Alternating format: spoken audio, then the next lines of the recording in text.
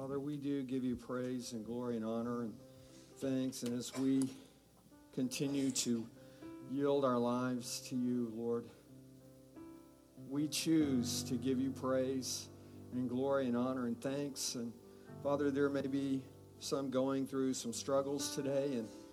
And Father, I know sometimes when we don't feel like praising you, that is the time to praise and get our mind off of ourselves, get our eyes off of ourselves and our situations, and turn our focus toward you.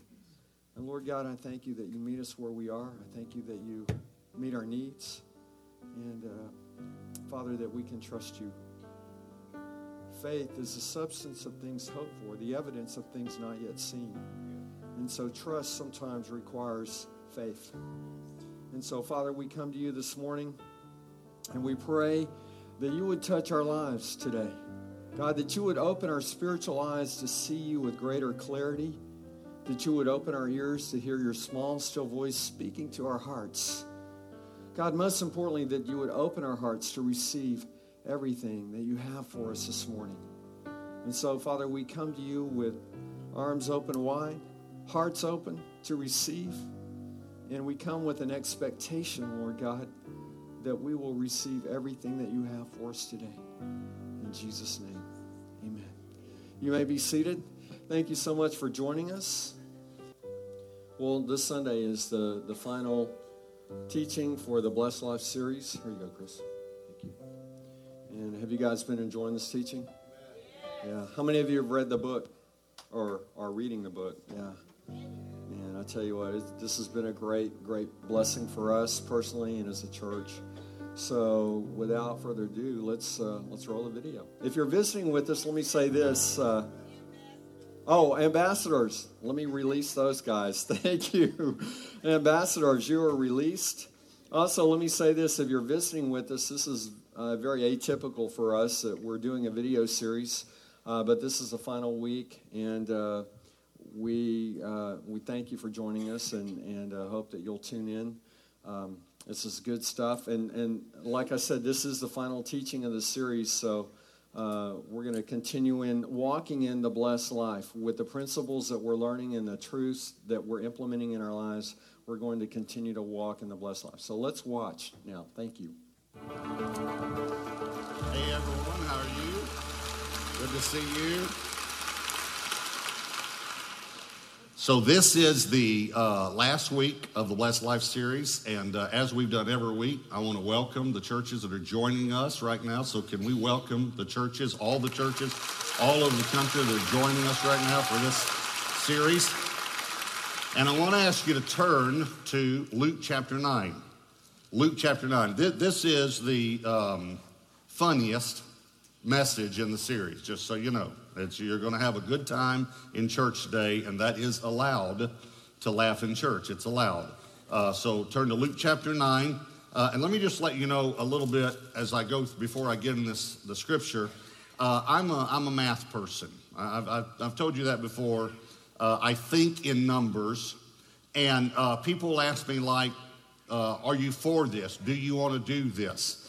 Do you want to expand Pastor Robert in this way? Or Debbie will ask me about maybe remodeling something. So, okay, she knows this by now. My team knows this by now.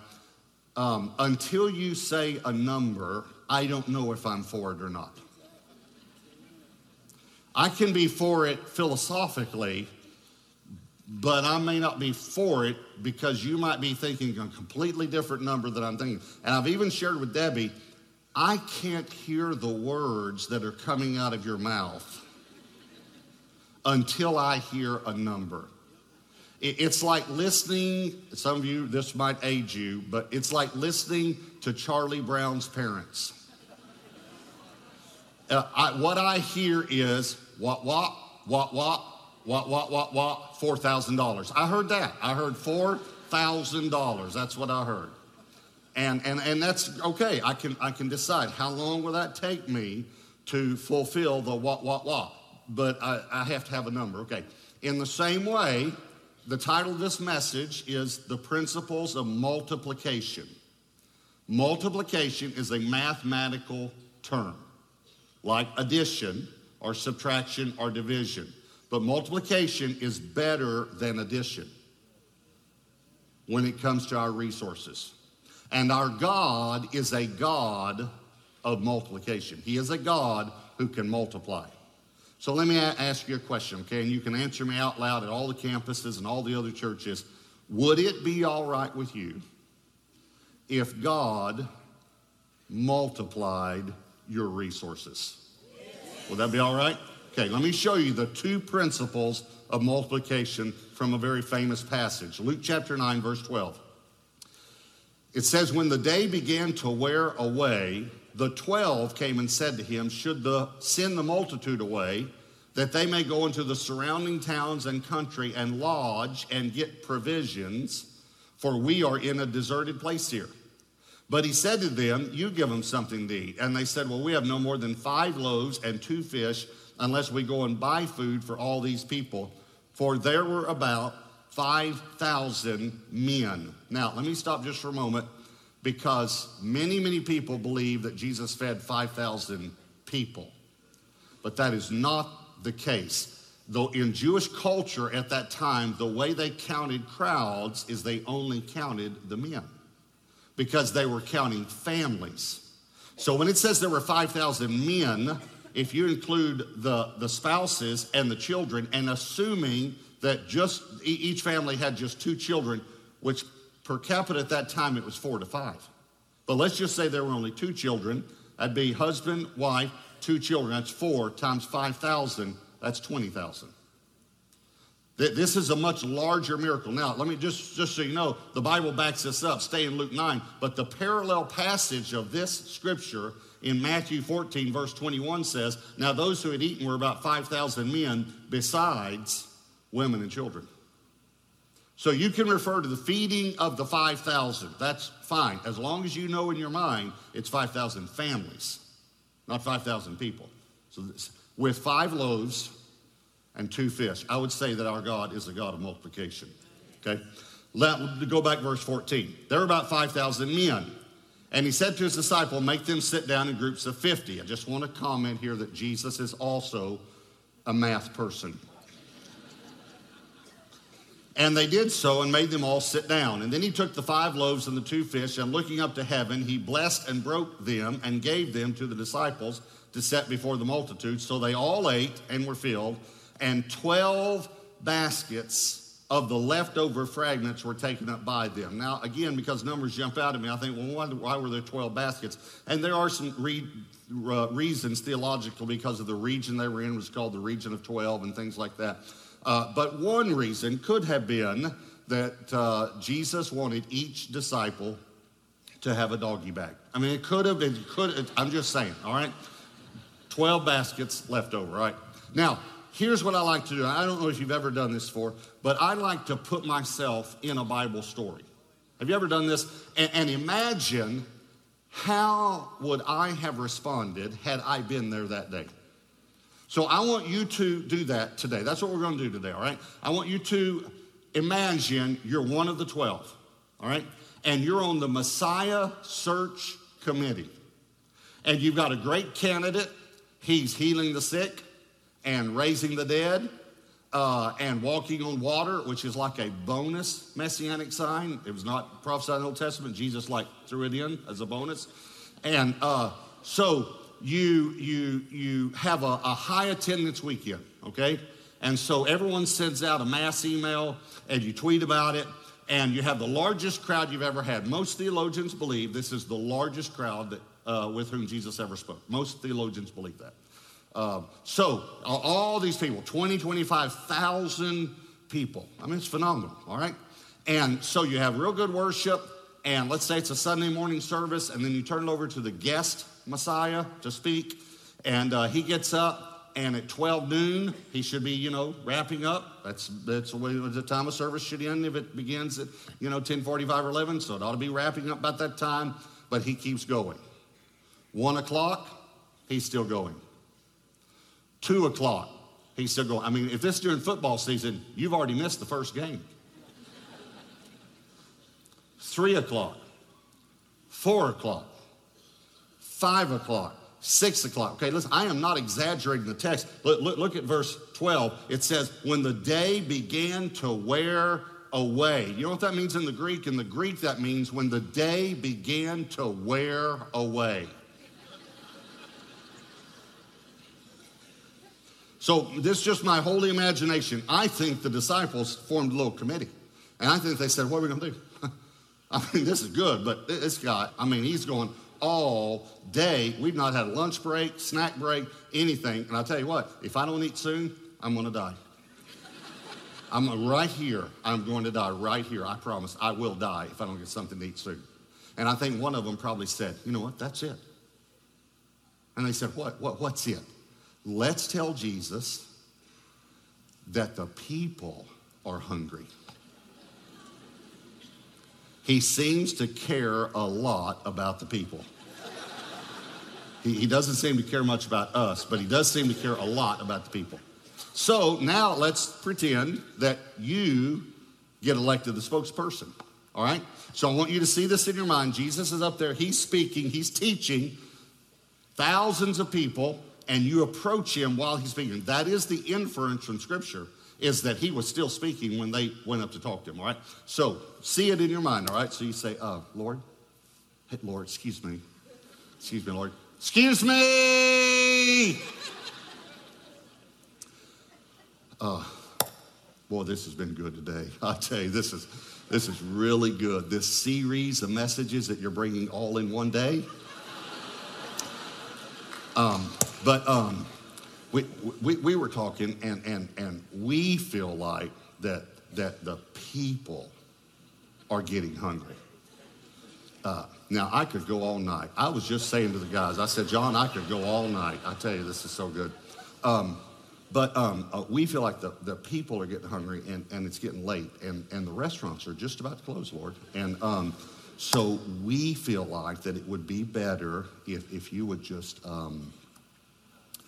wrap it up. And the Lord says, you're concerned about the people. Yes, Lord, it's all about the people.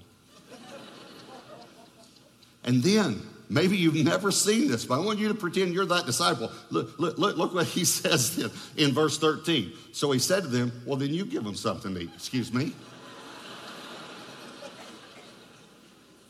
Yeah, you and your little group over there, you're concerned about the people. Why don't you give them something to eat? Okay? It didn't go like you planned, did it? But now you have to report back to the committee. See, that's the hard part, always reporting back to the committee. So you go back over and they say, well, did you tell them the people were hungry? Yes, I did it. I used those words exactly. I said the people are hungry. So is he going to dismiss the service? Well, what did he say? He said for us to give them something to eat. What? What did he say? He said for us to give them something to eat. What? Oh, look, this is a disaster. Just wait till the first church of the Pharisees hears about this. Oh. And then there's some little kid that snuck back into town, and he's walking by, and he's got a Long John Silver sack. And so, they just kind of grabbed the sack, and they opened it up. He got the 2-piece meal with extra rolls. And you can imagine Peter. Peter probably just grabbed one of the rolls and they said, stop it, Peter. Stop it. That's all we have. That's all we have. And then one of them said, that's it. I said, what's it? Let's tell Jesus this is all we have. And he'll dismiss the service. Now, I want you to think with me just for a moment. Think about this. If you had never read this story in the Bible, and you had 20,000 people and a 2-piece meal, and you said, this is all we have, don't you think he would have dismissed the service? Doesn't that make sense? Does it? Yes or no? Does that make sense? Listen to me. Tithing doesn't make sense. Doing it God's way doesn't make sense. But it works. So, you're the spokesman, and so, you say, Lord, Excuse me. Lord, just one more. A moment ago we were talking, and I was telling you how good this series is, Lord. And you said for, us to, get the people something to eat. And we've been working on that. And but all we have, Lord, we have 2 fish, and we have almost 5 rolls. Lord, Peter ate some. And But that's all we have, Lord. So we're thinking we should just go with our original idea and just. And the Lord said, okay, let me get this straight. You have 2 pieces of fish and almost 5 rolls. I know how Peter is, and that's what you have, right? Yes, Lord. That's all we have. Oh yeah, that'd be great. Have them sit down in groups of 50. Excuse me. Lord, I don't think I was clear. We don't have a lot of these snack packs, Lord. There was a kid walking by. Peter took it from him, Lord. I didn't take it from him. Yeah, that'd be great. Have them sit down in groups 50. So now they're getting all these people to sit down in groups 50. Now, I'm going to give you just a little bit of my personal opinion here. I think while they were getting them to sit down, I think one of them might have remembered a scripture from the Old Testament and gathered the guys together and said something like this. Hey guys, I think I know what's going to happen. Do you remember in 2 Kings 4, Elisha fed 100 men with 20 loaves of bread. The bread multiplied, and they even had some left over. That's in the Bible. And we have one greater than Elisha. By the way, those 20 loaves of bread, it specifically tells us they were first fruits. In other words, God can multiply the tithe. So he said, I'll bet you when he prays over it, it's going to multiply right there in front of us. And that is actually what many Christians believe happened. That when Jesus prayed, it just multiplied. But that's not what happened. Now, here's what I can see happening. Peter probably just grabbed one, because I just kind of like Peter. He's kind of the forceful one, He probably grabbed one and said, here, Lord, pray over mine first. Here, pray over mine first. Here, Lord, pray over mine first. Watch what happens when he prays. Just watch. Pray over mine first. But look at what verse 16 says. He blessed and broke them and gave them to the disciples to set before the multitude. Okay, so here's Peter saying, here, Lord, here, bless mine. And so Jesus takes this piece of bread from Peter, lifts it up to heaven and says, Father, bless it. Breaks it and hands half of it back to Peter.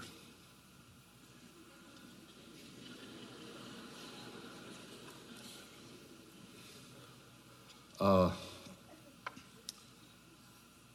you through praying? Yes, Peter. It's blessed. Now go give it away. And you just watch what happens because the master's blessed it. You want to pray some more? No, Peter. Now, I know the text doesn't say this, but the principle, think about the principle. Think about this. Jesus blessed it. Here's what he's thinking. Peter, you don't understand. Once you bring it to me first, and I bless it, you watch what happens. Because I've blessed it. Personally, though, I think Peter walked up to the first person and said something like this. Take just a little piece. What would you have said? Take a little piece, He's going down the road, take a little piece. I said a little piece. You pig, what is wrong with you? You can't follow instructions or something, so you take a little piece. He gets down to the last guy. There's a crumb in his hands. Sweat from his brow down on his cheek. A little drop of sweat there. And right before the guy reaches to grab it, this crumb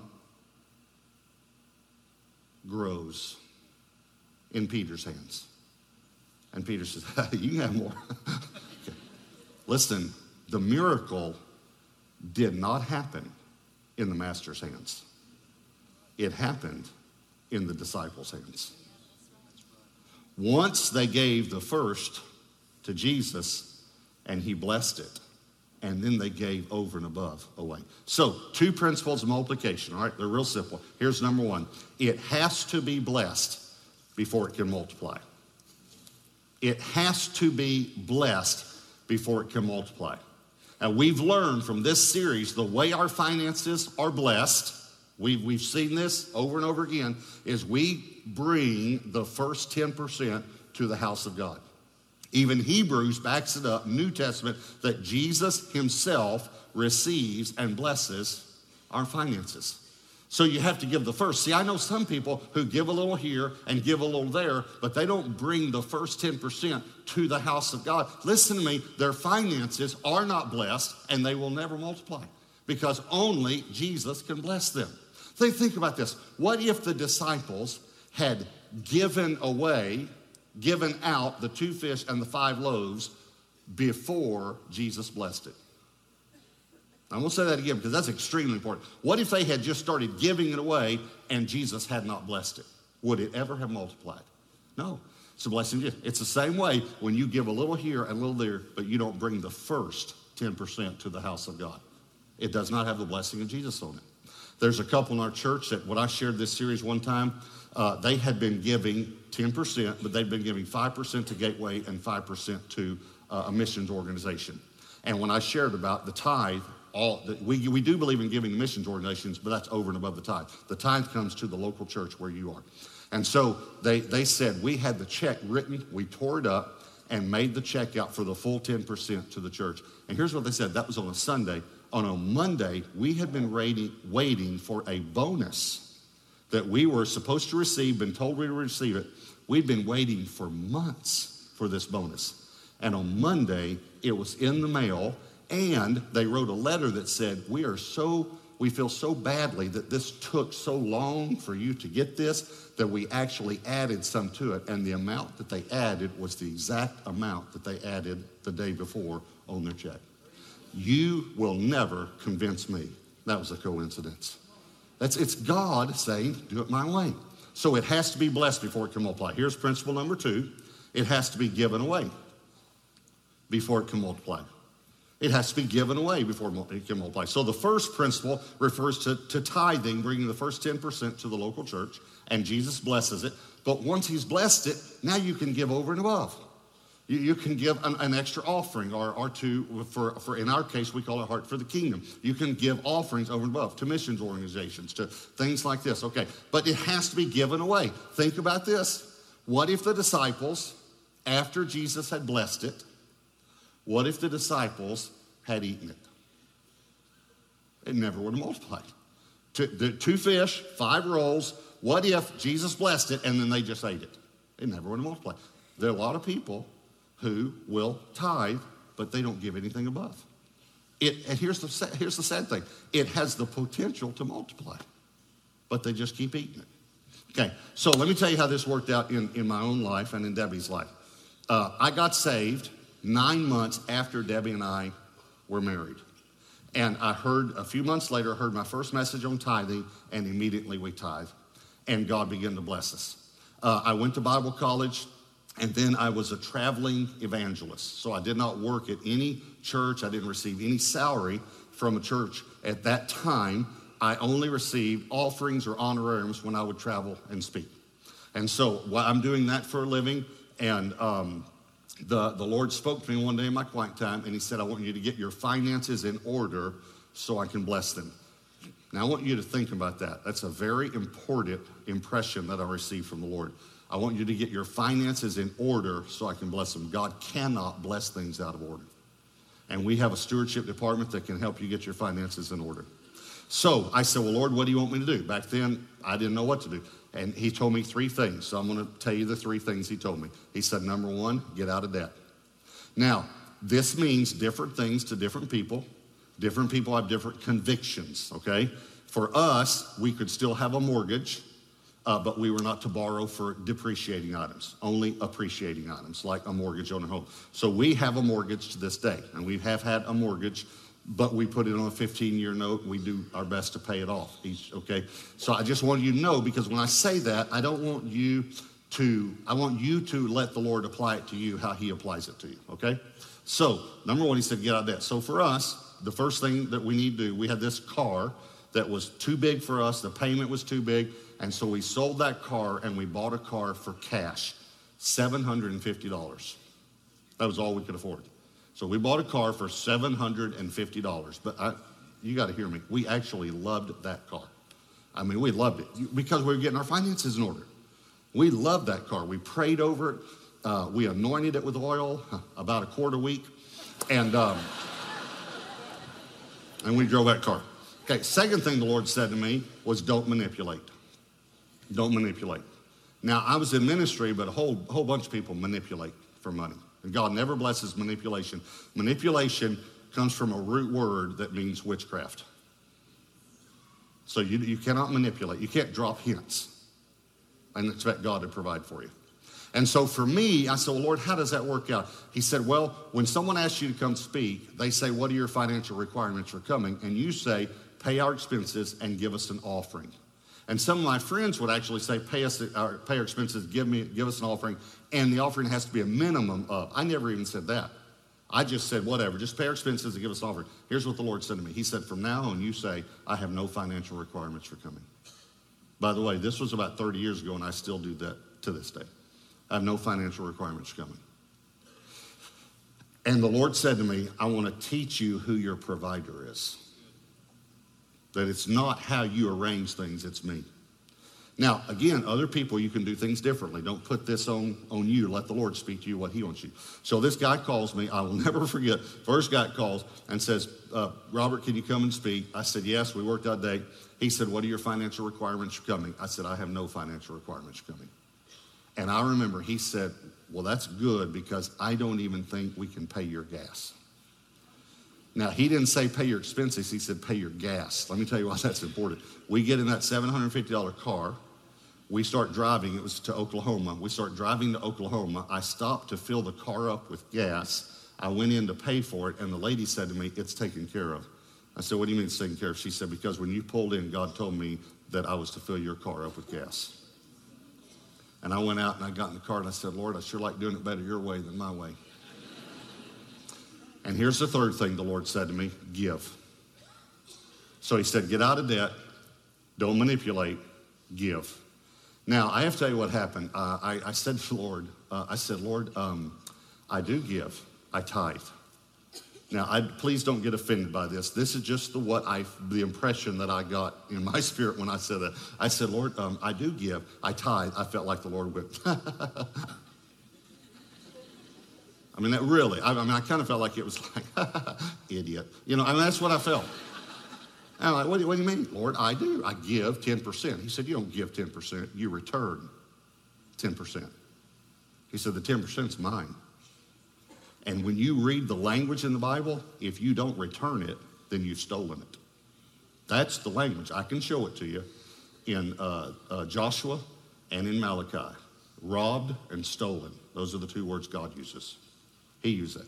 So I said, well, Lord, what do you mean give? He said, I mean give over and above the tithe. That's when you give.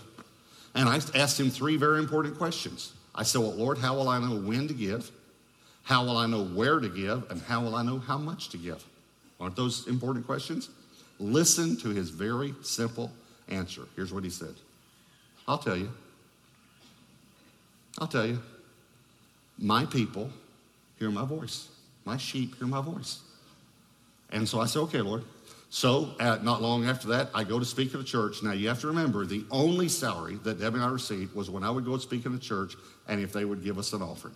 And I said, you don't have to give us anything. So I go to speak for this church, and it's the only speaking engagement I have for the whole month. I only have one engagement that whole month, all right? And it's at a church with about 60 people in attendance. And I go and I speak at that church, and I said, I have no requirements coming. The pastor gets up afterwards. He tells the whole church that. He said, he has no financial requirements coming. I want us to give an offering, and I want us to give a good offering. So they count it, and then they bring a check to the pastor, and we're standing like right here at the front, and the pastor brings me this check, and he says, look at this. He said, we've never given this much. And he was so excited to be able to do that. And I looked down at the amount, and the amount was the exact amount of our monthly budget. Exactly. And it had dollars and cents on it. And you have to remember, at that time, we also had an office, and we had an employee, a person that helped me to set up meetings. Because some of the meetings I did were large meetings and were gathered churches together and things like that. And so I looked down, and I remember thinking, this is my only meeting for the whole month. You told me not to ask for anything, and God, you are so faithful. And while I'm looking at that check and thinking how faithful God is, I kind of glance up and I look over the shoulder of this pastor that's talking to me, and I see at the back of the church a missionary that had just spoken right before I spoke, shared a report, and this voice said to me, give him the offering. And I remember exactly what I thought. I rebuke you, Satan. That's not God. That's not God. Get behind me, Satan. Get behind me, Satan. That is not God. I remember, it's funny, I know, but I remember even saying, that's not you. That's not you. I know you, that's not you. You would not do that, God. And the Lord said, give him the offering. The whole offering, give him the offering. And I remember saying to the Lord, again, you just have to know that I talk to the Lord funny and he talks to me funny. I remember I said to the Lord, you're not thinking clearly. This is the exact amount of our budget. We have no other meetings this month. You know, I preached a good message and you got all pumped up and you want to give it to a missionary now, Lord. But this is, you provided this for us. And the Lord said, give him the offering. Give him the offering. And then I remember the Lord said to me, I told you that I would tell you when to give and where to give and how much to give. And I'm telling you to give right now to that missionary the whole amount. And so the sanctuary was clearing out by now, and I endorsed the check when no one was looking, folded it in half, and I went to the missionary and said, I'm going to give you something, but don't look at it until after you leave, because it was a very large amount. And I said, don't ever tell anyone I did this, because I didn't want to manipulate in any way. I believe now I'm supposed to share these testimonies to help other people, but back then I didn't share any of these things that I was doing. So I gave him this offering. And he said thank you. And then Debbie and I walked outside, and there were some couples standing in the parking lot. And one of the couples said, hey, we're going to go get some pizza. Do y'all want to go? And we said, yeah, because we're broke, And so, yeah, sure. Oh, yeah, sure. We love going to pizza. So we go eat pizza with them, and there are 6 couples total. So Debbie and I and 5 other couples. The 6 guys sat on, if you see this in your mind, sat on one end of the table. The 6 girls sat on the other end of the table. Debbie's all the way at the end, on that end. I'm at this end, all right? These 4 guys started talking about something. They got in some conversation about football or something, And then this guy across from me that I had met one time before, just once, I just met him one time. He just leans across the table like this, And so I kind of leaned across. I don't know what he's going to say. And he said to me, how much was the love offering? Just like that. And again, because I'm a numbers person, I knew exactly what it was. And so I told him the number. And remember, it was an offering, not an honorarium. An honorarium was zeros. It's a round amount, like $250 or $500 or something like that. This was an offering that had, dollars and cents on it. So I told him how much it was. And then this guy says to me, where's the check?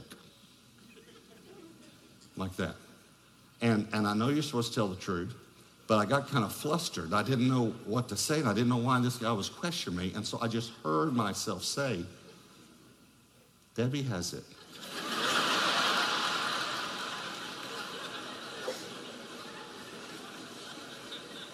And so he says to me, go get it. I want to see it.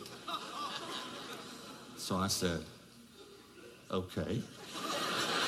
So I get up and I walk down where Debbie is, and I lean down to her and I said, how's your pizza? Is it good? Okay, good.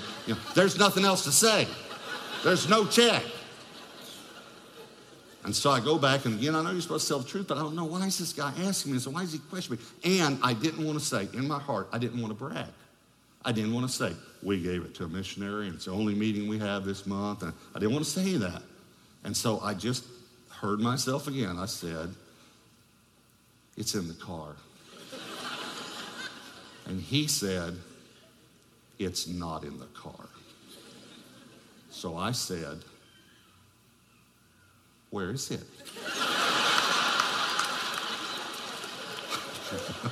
I mean, you know so much, pal.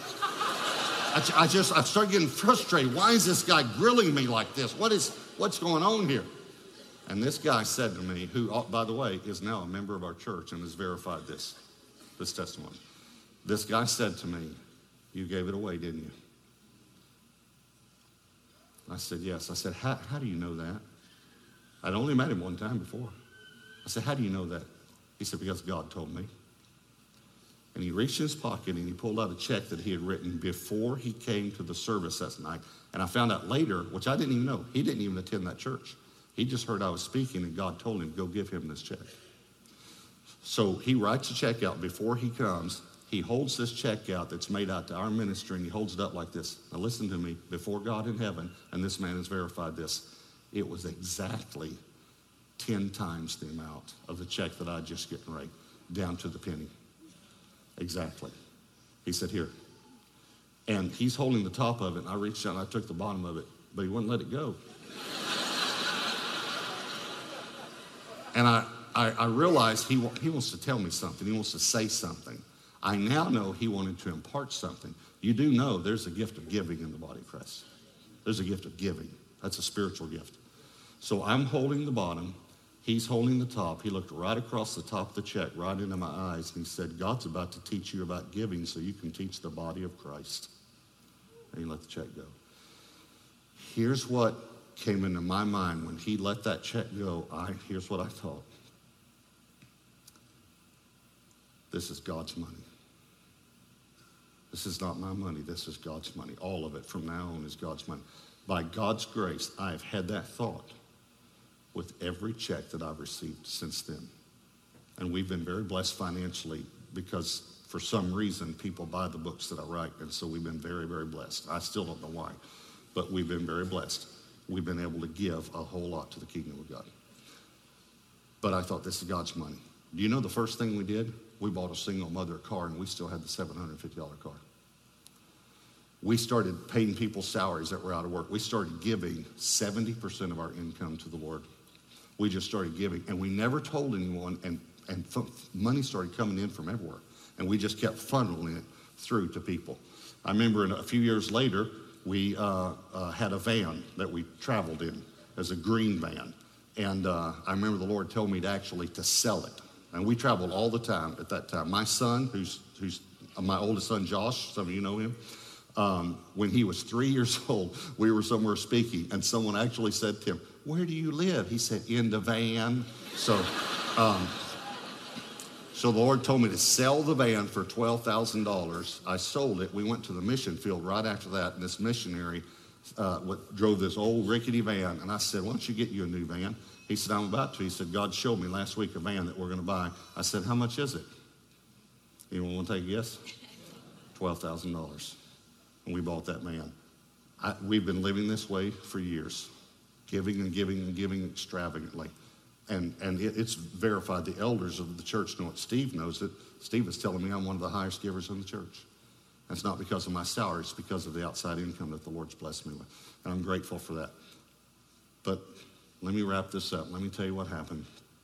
A few years after this, I was having my quiet time, and the Lord just spoke to me one day. I was reading in Philippians about Jesus gave up everything. And the Lord said to me, "Would you give me everything?" And when he said it, I knew what he meant. He meant everything in my personal checking account, everything in our, Debbie and mine, everything in our personal savings, everything in our ministry account, and everything in our ministry savings, which would be like a business account. That was where our income came from. Everything in our retirement. At that time, we had 2 cars, both cars, and our house. And the way we did that, by the way, because we gave it to a pastor that had 5 children, and the church said the best way for you to do it would be for the church to buy the house as a parsonage, and then you give the proceeds back to the church. And so that was what we did. And there's the man who did that, who oversaw that transaction, is also a member of our church now and can verify that we gave that to the church. So, and that was not Gateway. That was the church I was a member of a long time ago. So, anyway, we gave everything away. So the next morning, I'm thinking about it, and because I'm a math person, I'm adding it up in my mind. All these accounts, the cars, the house, I'm adding it up, and the Lord said to me, "What are you doing?" I said, "Nothing." He said, "No, what are you doing?" I said, "Well, I don't want to tell you what I'm doing." And if you're thinking something, but you don't tell him what you're thinking, he doesn't know.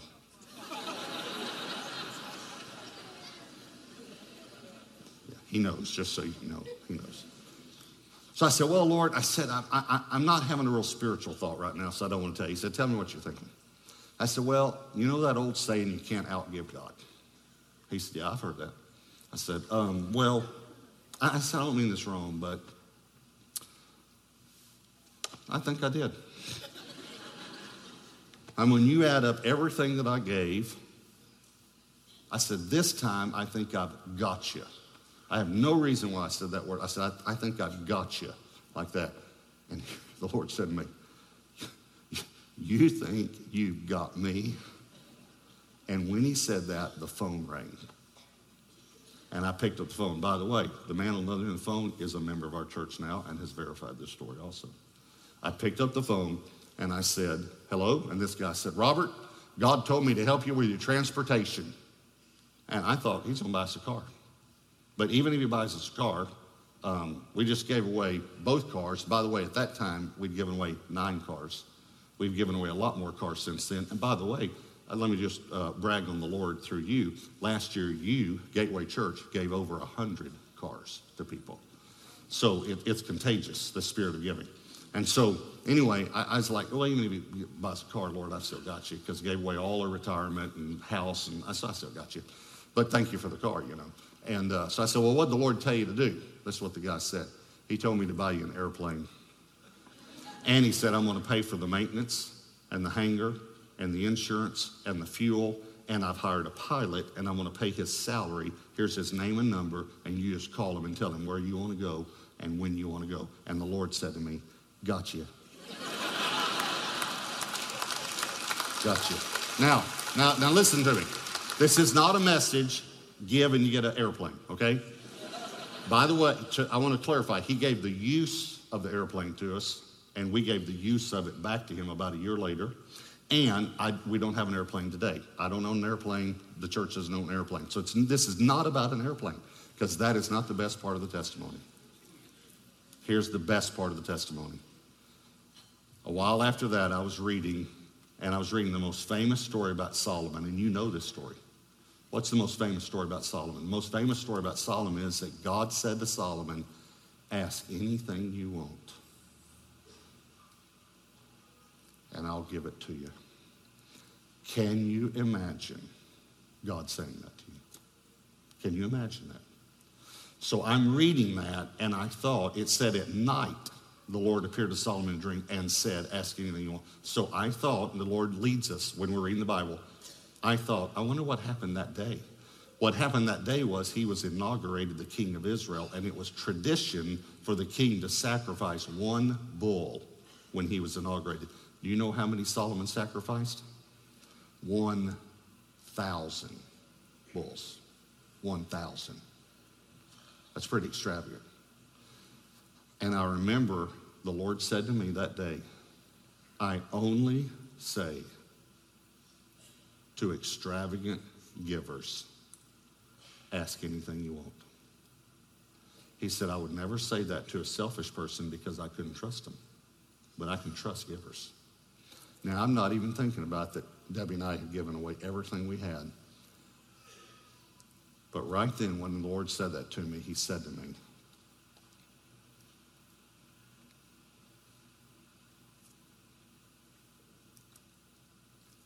"Ask. Ask anything you want." And I knew exactly what I wanted. I've been very honest with you, and you know this. I have an immoral past. I was immoral after Debbie and I were married. And I thought when she finds out, it's going to end our marriage. So I knew exactly what I wanted.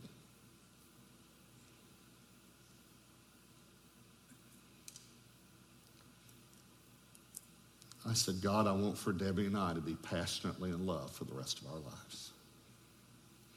And this May, we celebrate 35 years of marriage. That's better than an airplane. That's better than that.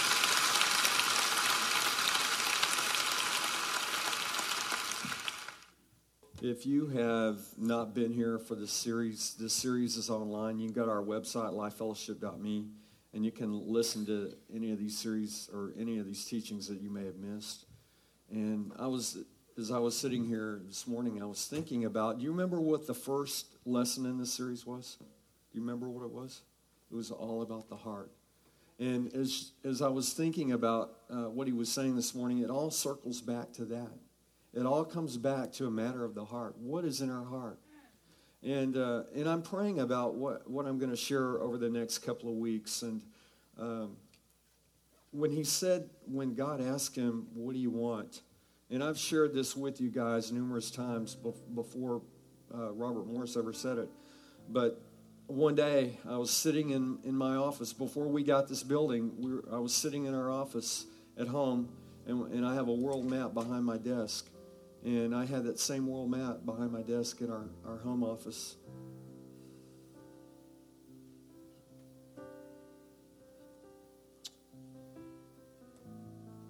And the Lord said, what do you want? What do you want? And I knew what the Lord was asking me. And I turned around and I looked at the map of the world.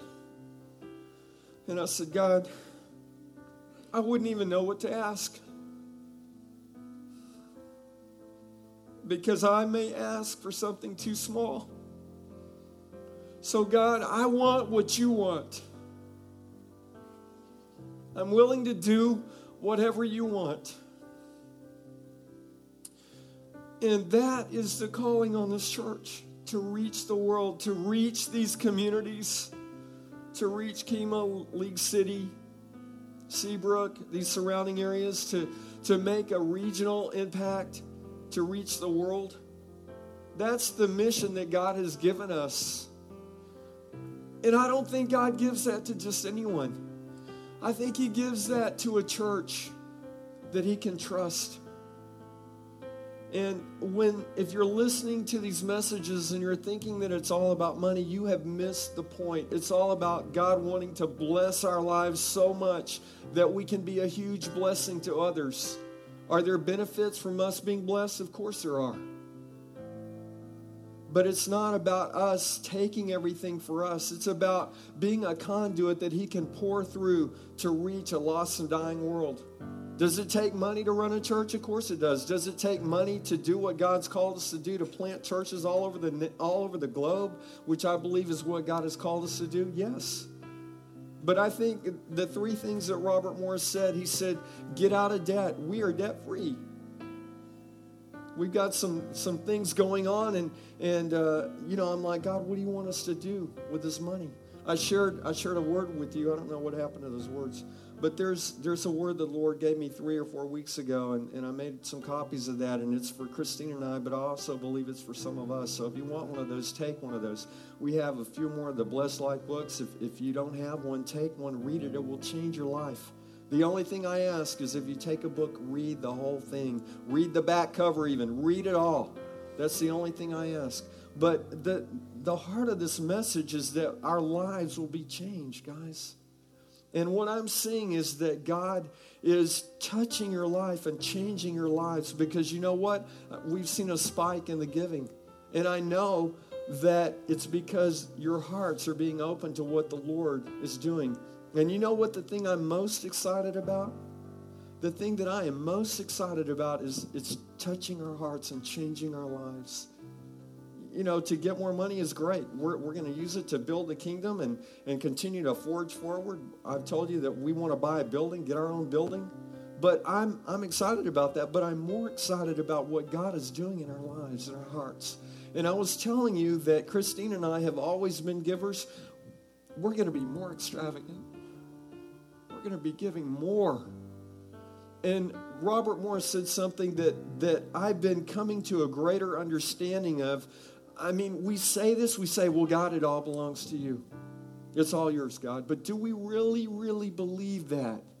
And when we begin to get that concept and understanding, and Christine and I are getting a greater understanding of that it's all His. And I'm not going to share more about that this morning, because I'm really praying about it. But I think the Lord wants me to share some things personally that He's doing in our life that will help us all. But we're coming to this understanding that it's all His. I mean, we're really getting that. Can you understand the difference? We can say it, but then we can really get it, that it really is all His. And when we get that, I think that's the key to walking in the blessed life. It's not just about money. It's not about cars and planes and trains and automobiles and houses. It's about our heart. Are we giving our heart to the Lord? Are we giving our life to the Lord? The greatest part of the blessed life from God is the redemption, the saving grace, and our eternal life with God. Ephesians 2:8 says, we're saved by grace through faith when we believe not of our works that anyone should boast. We can't do anything to earn our salvation. We can't be bad enough to be disqualified. Thank you, Jesus. Some of us have been rascals. But you know what? It's just simply receiving God's gift of grace and salvation. We're saved by His grace, not because of anything that we do or that we don't do. Being brought into right standing with God, being made righteous with God, receiving forgiveness for all of our sins. And it was only accomplished through Christ dying on the cross for all sins, for all people. We simply accept it and receive it. Pastor Christine talked about this morning that we're going to be involved in the Kema sunrise service on Resurrection Sunday, on Easter Sunday. There'll be over 500 people there. A lot of those people will not know the Lord. And so here's an opportunity for us to take something, the hope of Christ, the love of Christ, and begin to share that, to begin to give that away. Did you get that this morning? That it happens when we give it away. I was thinking about, do you remember our missionaries? Some of you were here when our missionaries from Africa came, and they talked about they were handing out the candy and the cookies, and they looked on the platter and they didn't have enough. And they had more children coming than what they were able to give out. And as the children kept coming, the cookies or the candy kept multiplying. It was a supernatural thing that God was doing. And I remember asking him, how did that happen? Some of you were here when they came and shared that story. And they said, well, we don't know how it happened. We didn't look down and see it just poof, show up. But we kept giving. We kept giving to those children. And God kept providing supernaturally. There were not enough cookies and candy to hand to the children, but God provided. Listen, I don't understand it. I don't know how it happens, but I know I've seen God do it in my life. And when we begin to step out and trust Him, when you begin to do that, when you continue to do that, you will see that same thing happen in your life. God gave that we would be saved. Christ came and He paid it all. Have you ever had a bill and they get that rubber stamp that says paid in full? That's what Jesus did for us. It's in red.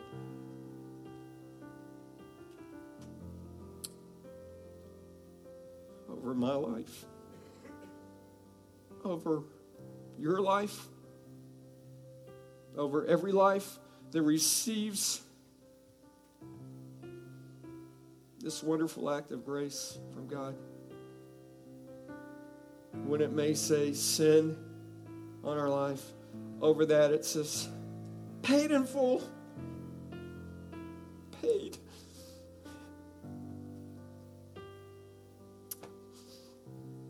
Paid in full in red. And when we understand that, it changes our life.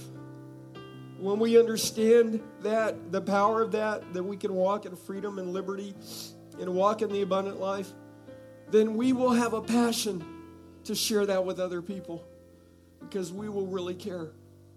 We will really understand that they need that same hope that we have. I'd like for you to bow your heads and close your eyes. The first part in living the blessed life and walking in that is having a relationship with the Lord and saying, God, I commit my life to you. So if there's anyone here this morning that you know God is speaking to your heart, would you simply slip up your hand? I want to pray with you. If God is speaking to you, maybe you had a relationship with the Lord at one point in time and walked away. Maybe you've never had a relationship with the Lord. It doesn't matter. There's no shame in that. The shame would be to walk out of this building and not receive everything that the Lord has for you. Anybody here this morning, listen, we're family. There's no embarrassment. If that's you, slip up your hand. I want to pray with you. Dear Heavenly Father, I thank you for this wonderful day. I pray that we would truly begin to understand your heart of love and grace and compassion and a heart of giving, a heart of love. Father, that you would continue to work in our lives. Father, this is such a wonderful church, such a wonderful group of people. And I know that you're doing something in our lives, that you're doing something in our hearts, that you're doing something in our midst because you have a great purpose and plan for us as a church. You have a great purpose and plan for us individually. And it's all about connecting with you and yielding our life to you and saying, God, what do you want? And then simply obeying. So, Father, I thank you for that. And I thank you for what you're going to do. And continue to pray and ask you to lead us corporately and individually. And that we would obey everything that you ask us to do. This morning, Ariana's going to sing another song, and I want you to worship, but I also want you to just take some time and say, God, is there anything in my heart that you want to solidify? Is there anything in my heart that you want to add to what I've heard today, what you've spoke to me today? And just open yourself up to receive. Christine and I will be here if you'd like prayer. Come up and pray. If not, just take some time and worship and say, Lord, what else do you have for me? Will you do that?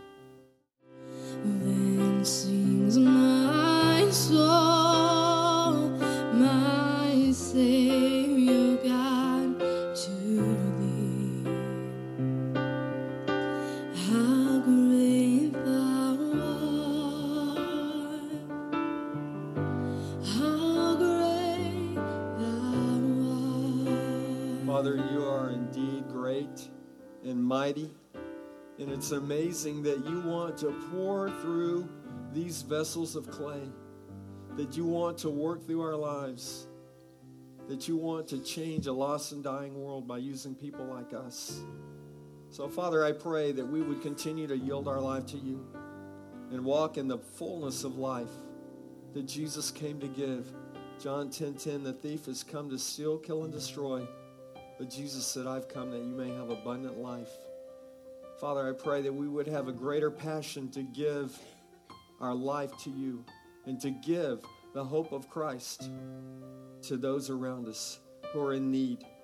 Lord God, help us to realize that it all belongs to you. Everything belongs to you. Our children, everything belongs to you. And that you just allow us to be stewards of the things that you have given. And so, Father, help us to be great stewards. Help us to have a heart of love and compassion and giving, not to get, but because we're reflecting your heart. God, change our hearts to reflect your heart. And so we pray all these things with expectation in Jesus' name. Amen. If you want a book, they're here. Take one, read it, read the whole thing.